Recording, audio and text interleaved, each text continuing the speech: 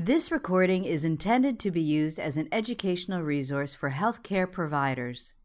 It is in no way a substitute for the independent decision-making and judgment of a qualified healthcare professional. It should not be used to make a diagnosis or to overrule the advice of a qualified healthcare provider, nor should it be used to provide advice for emergency medical treatment. Welcome to World Shared Practice Forum. I'm Dr. Jeff Burns, Chief of Critical Care at Boston Children's Hospital and Harvard Medical School. We're very pleased to have with us today Dr. Adrienne Randolph. Dr. Randolph is Senior Associate in Critical Care Medicine and the Director of the Immunobiology and Critical Illness Laboratory at the Boston Children's Hospital. She's also Professor of Anesthesia and Pediatrics at Harvard Medical School. Adrienne, welcome. Thank you, Jeff. It's been 4 years since you and I last spoke about sepsis, and you're on the Council for the International Sepsis Forum. You're an advisor to the Global Sepsis Alliance, which sponsors the World Sepsis Day every September 13th. And it's probably no more important time than to speak with you again today to find out where we are in 2017 and 2018 in thinking about sepsis in children. Could we begin by this? Could I ask you, what do we know about the burden of sepsis around the world, and what do we know in particular about the burden of sepsis in children? Yes, there has been some publications since we last talked that have tried to get a more accurate estimate of sepsis worldwide. And one comes from a systematic review of all of the literature that was available. And the estimate, but it was only in high-income hospitalized patients, and there they saw an overall estimate of over 30 million cases annually, 19 million severe cases, and over 5 million people dying of sepsis every year. Now that is a gross underestimate because they didn't include low-income countries where sepsis is even more prevalent. And that was because the data were not available. So the burden of sepsis is tremendous.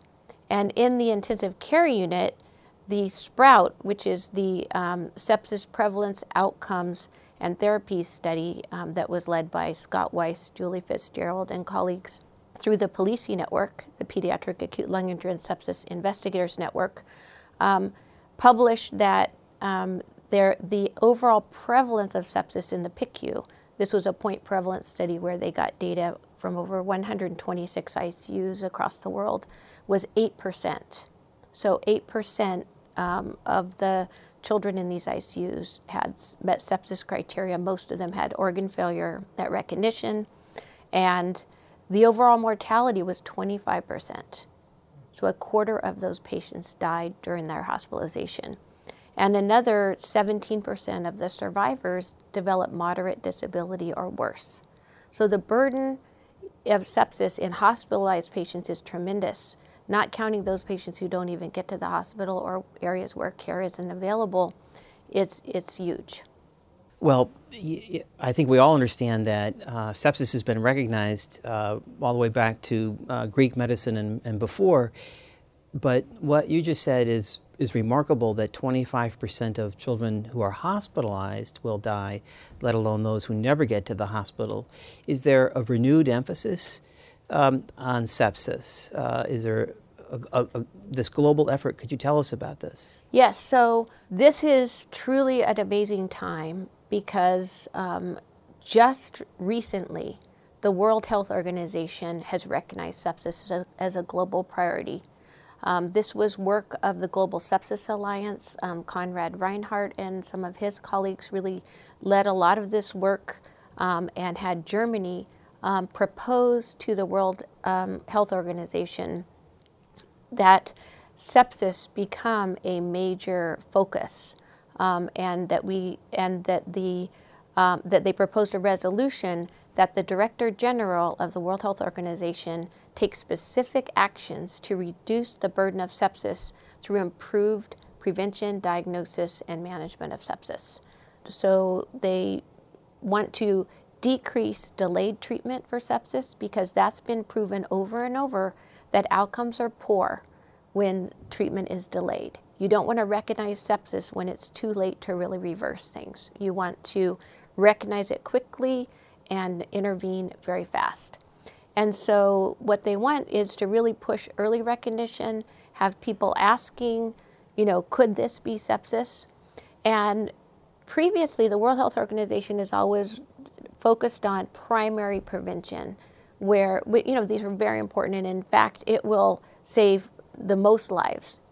Clean water, sanitation, immunization, proper nutrition, identifying patients with immune deficiencies, and that's been, had huge impact on especially pneumonia, one of the most common causes of sepsis, and diarrheal diseases worldwide. But now they're really focusing in on that secondary prevention of death, really preventing the progression of infection to sepsis and septic shock, identifying severe sepsis, going and treating it quickly with antibiotics, fluids, that you're going to save a lot of lives by recognizing this in patients and triaging patients to whatever level of intensive care interventions are available in that community.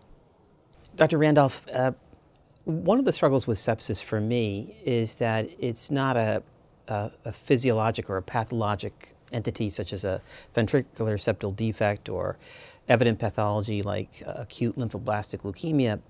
It's a series of things. It's a construct, and I have a hard time keeping up with what it is.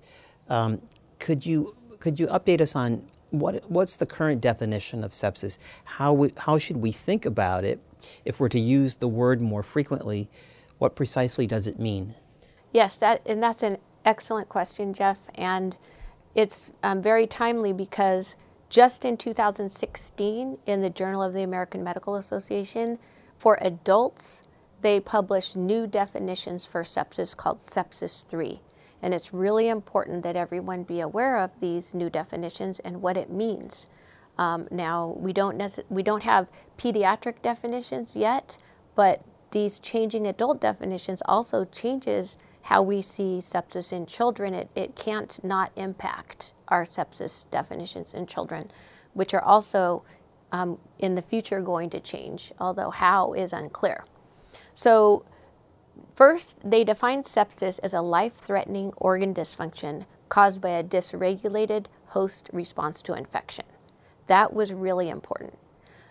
It's important because the prior definition was you have a patient who has systemic inflammatory response syndrome, SIRS, which was defined by having 2 of 4 criteria: tachycardia, tachypnea, alteration in white blood count, and fever or hypothermia.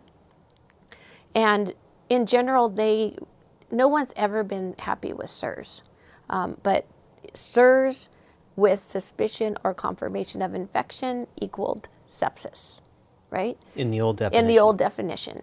But SIRS is very commonly found in hospitalized patients, and infection is often suspected with SIRS, and a lot of those patients do fine. And what they really wanted was to identify the sicker patients who would die or go to the ICU, who would really need intervention. So that's why they decided organ dysfunction is going to define sepsis. Life-threatening organ dysfunction caused by a dysregulated host response to infection, which means now the definition means that you're focusing on how do you define organ dysfunction, right? So the reason they chose this is because even a modest level of organ dysfunction portended in this big data set. They had data sets from multiple huge organizations, hundreds of thousands of adult patients in the hospital. Even a modest level of organ dysfunction portended, with infection, a 10% hospital mortality, at least, in these data sets. To define organ dysfunction, they used a score that's been around for a long time that's well validated. It may not be the perfect score for organ dysfunction, but it's well validated, and it's been proven time and time again that it correlates with outcome, called the SOFA score.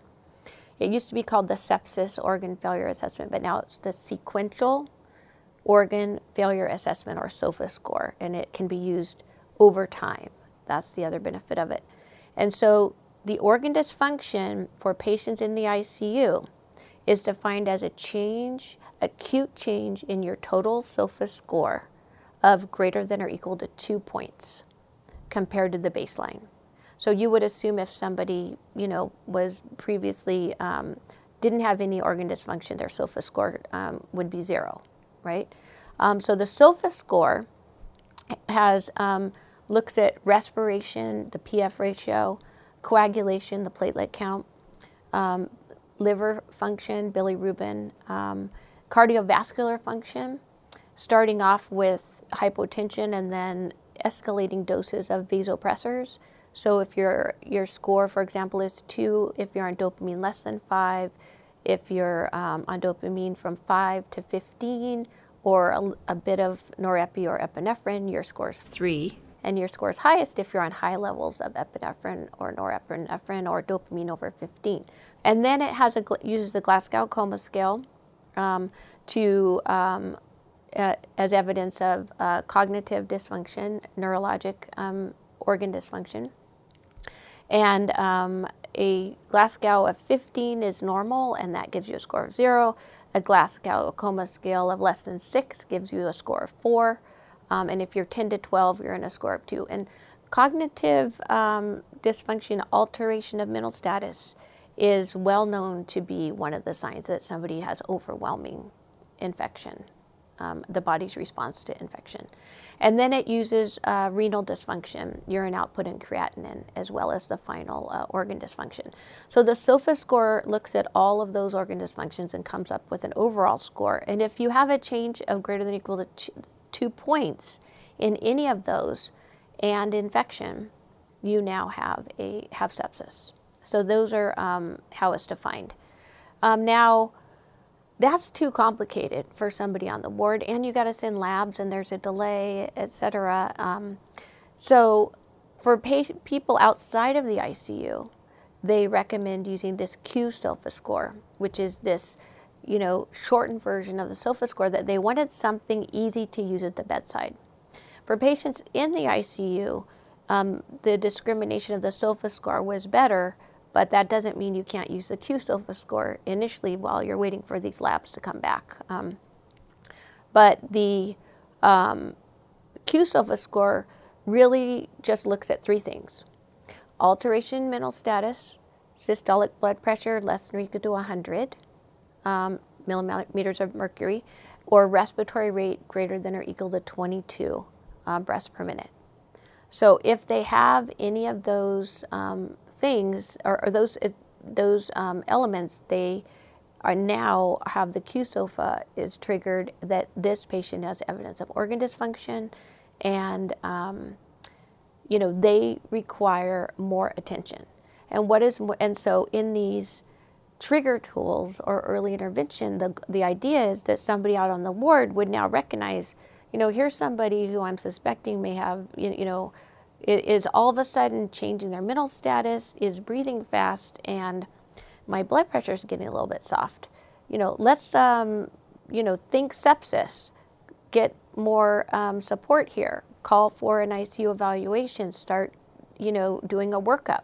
Start getting more data about what are these other organ failures. Start intervening. Do you need to start or change antibiotics? Do you need to give this patient fluids?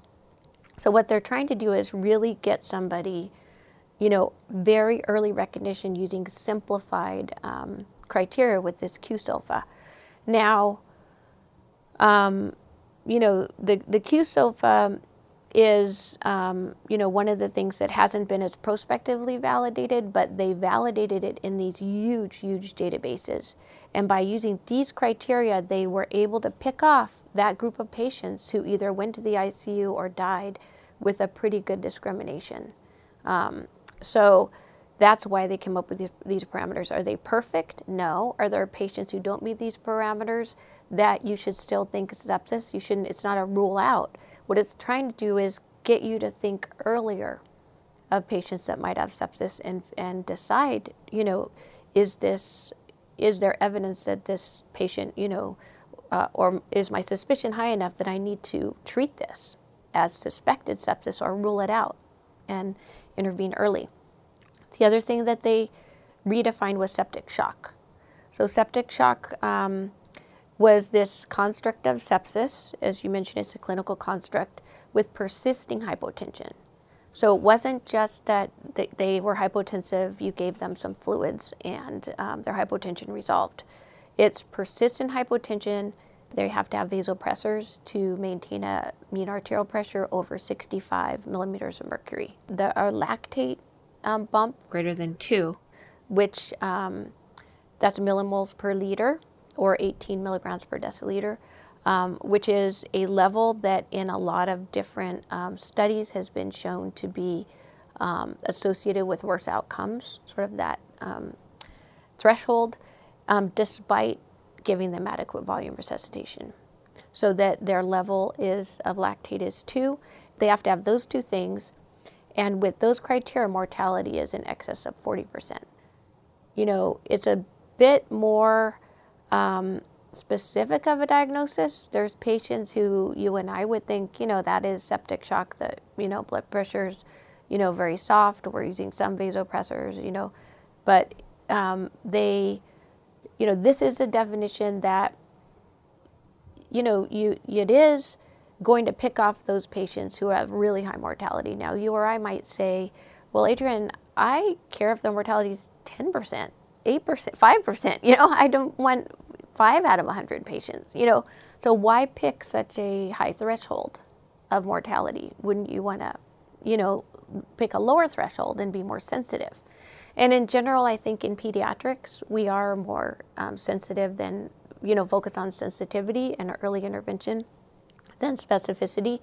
And these criteria do need to be prospectively validated. They came out of these big databases from retrospective. And there are now studies prospectively validating them. And there may also be other things that trigger you to bring the kid to the ICU. For example, you know, an immune-compromised patient with a lactate bumping and a soft blood pressure, you may have a lower threshold than a patient who doesn't have any prior history of anything and looks pretty well.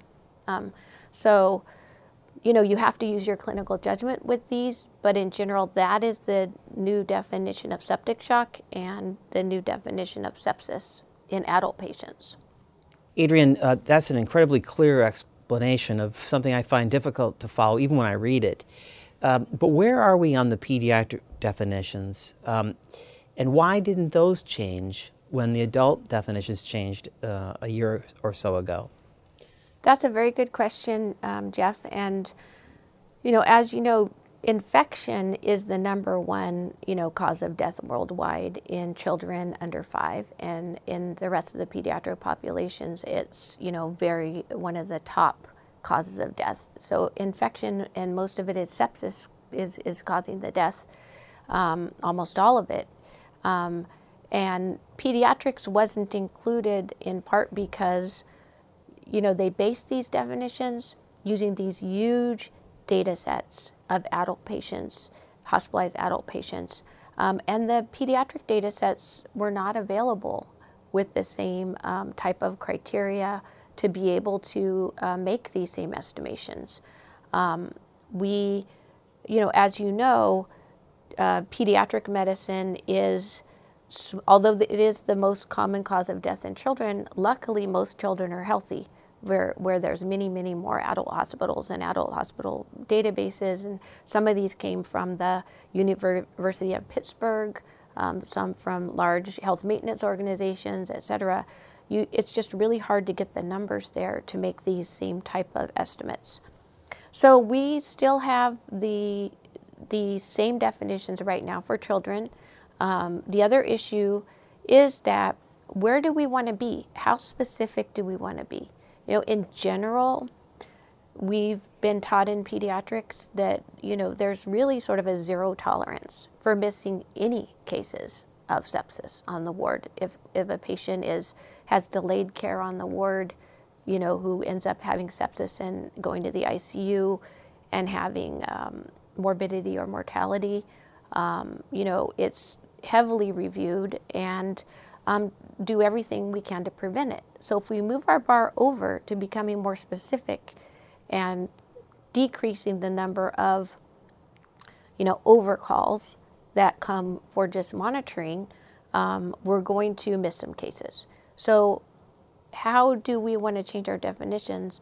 Do we really want to use some of these same adult parameters?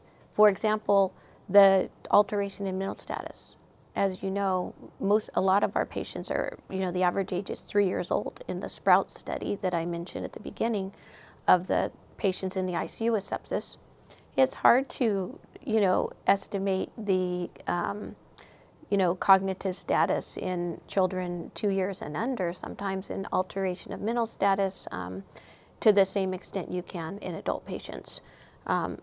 Measurement of blood pressure as well you have this one cutoff for adults. We have multiple cutoffs for every single age, right? And there's still a bit of controversy about what is low normal.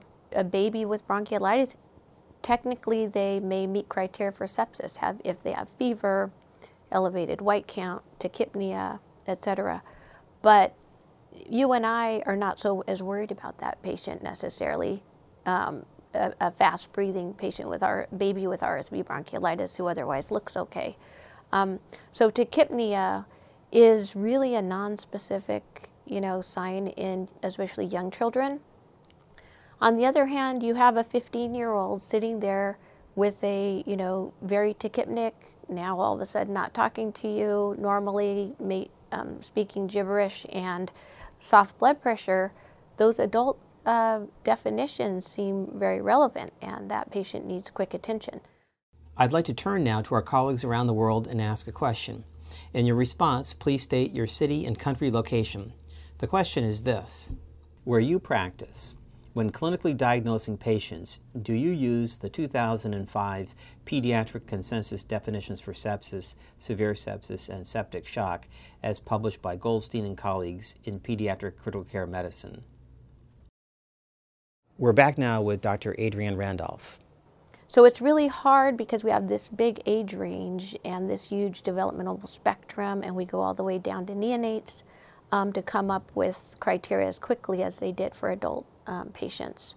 So we're still stuck with that inflammation, SIRS, although in our definition, to be more specific, we've all said they had to have either fever or alteration in white blood count. And then the second thing would be, suspicion or evidence of infection. So we're back with the same sepsis definition that they used in the adult patients. We still use that term severe sepsis, although in general, when people are talking about severe sepsis, they're talking about, they use the term sepsis when they really mean severe sepsis, because most of the sepsis we see in the ICU has organ failure. Now, that was the argument of the adults. When people are saying the word sepsis, they really mean severe sepsis. They don't mean just infection with inflammation.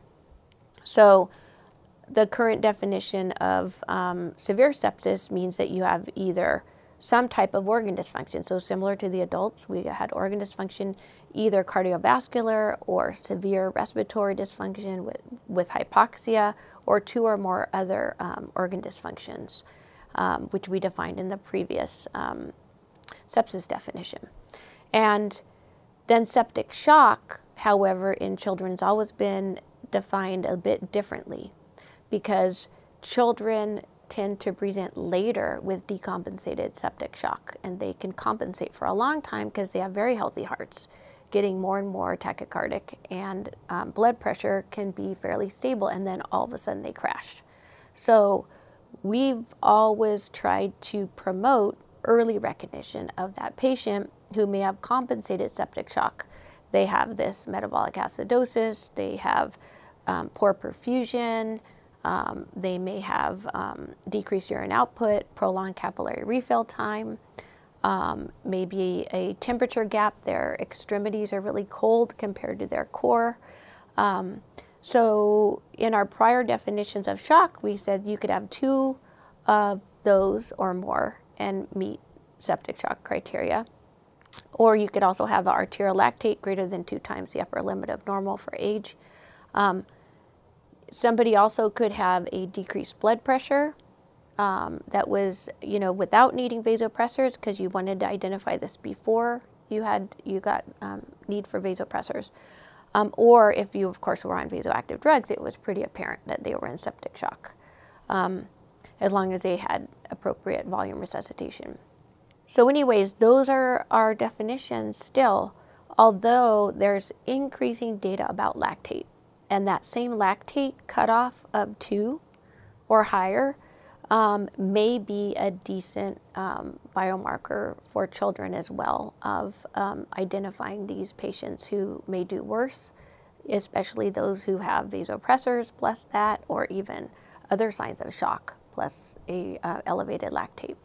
So we really need to have more epidemiologic studies.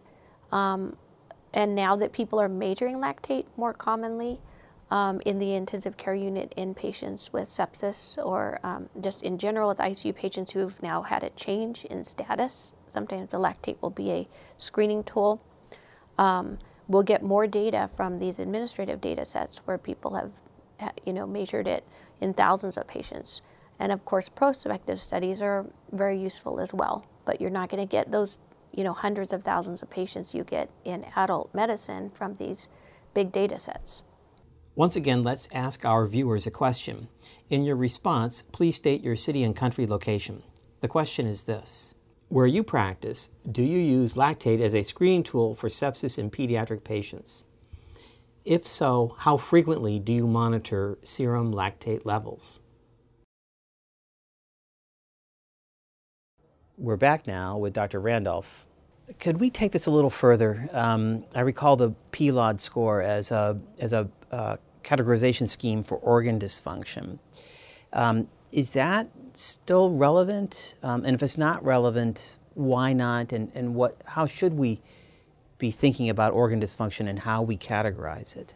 And that's an excellent question, Jeff. And the Pediatric Critical Care branch of the National Institute of Child Health and Human Development had a whole consensus meeting just on organ dysfunction. And Pediatric Critical Care Medicine has an entire supplement publishing all the articles about multiple organ dysfunction syndrome, MODS, in children, and talking about this same issue. What is the best way to measure it? How important is it? Can it be used as an outcome measure? New or progressive MODS.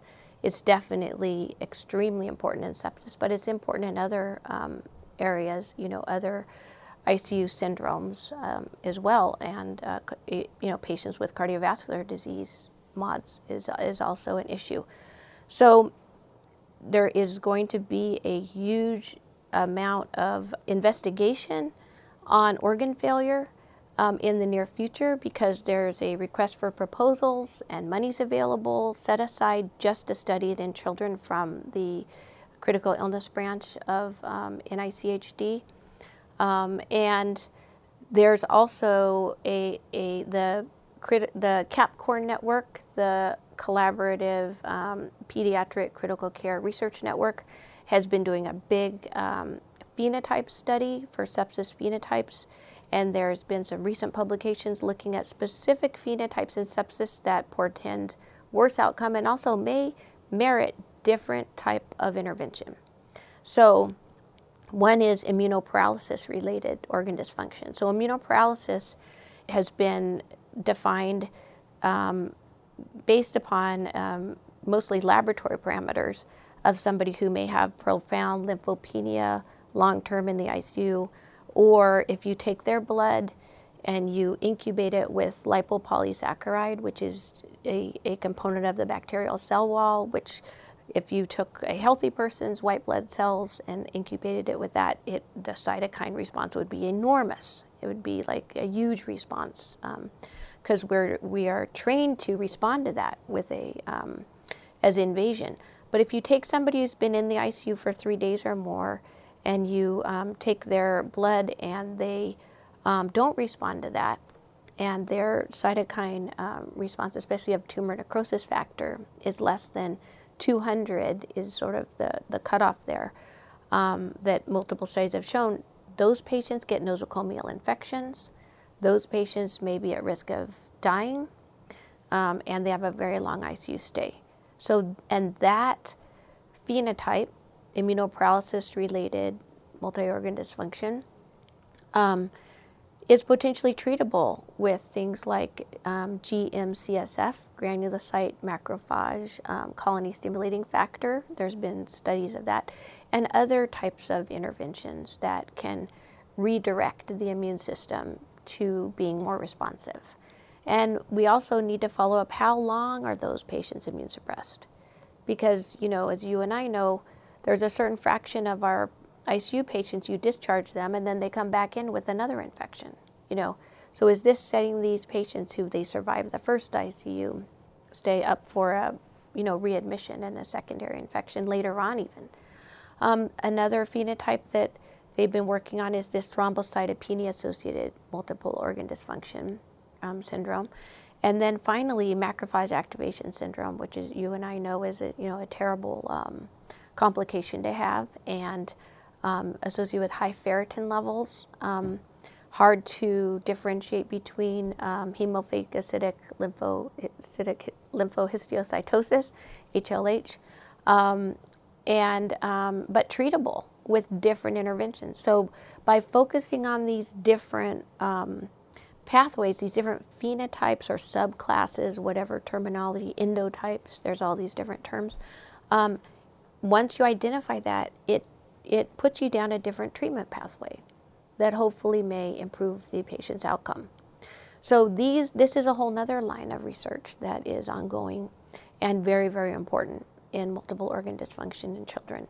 And because sepsis, which I think in pediatrics as well, although we don't have the right definition, if we say it's severe sepsis, which is sepsis plus organ dysfunction, in general, that's what we're talking about when we talk about sepsis. That, the patient gets into the intensive care unit because something's failing or really just not working well, or that portends future organ failure. Not just inflammation plus, infection. It's really organ dysfunction that is the focus of our work in the ICU, is recovery from it and preventing further organ dysfunction. Adrienne, that's a wonderful summary. And we're going to pause here now, and this is the end of part 1 on an important talk about sepsis. And because this concept is so important for all that we do in taking care of children, we're going to have a part 2, which will be shown on Open Pediatrics soon. So Adrienne Randolph, Dr. Adrienne Randolph, thank you very much, and we look forward to part 2. Thank you, Jeff. This recording is a production of Open Pediatrics, a free and open access resource for pediatric clinicians worldwide. For more pediatric care materials or to join our global community, please visit our website at openpediatrics.org.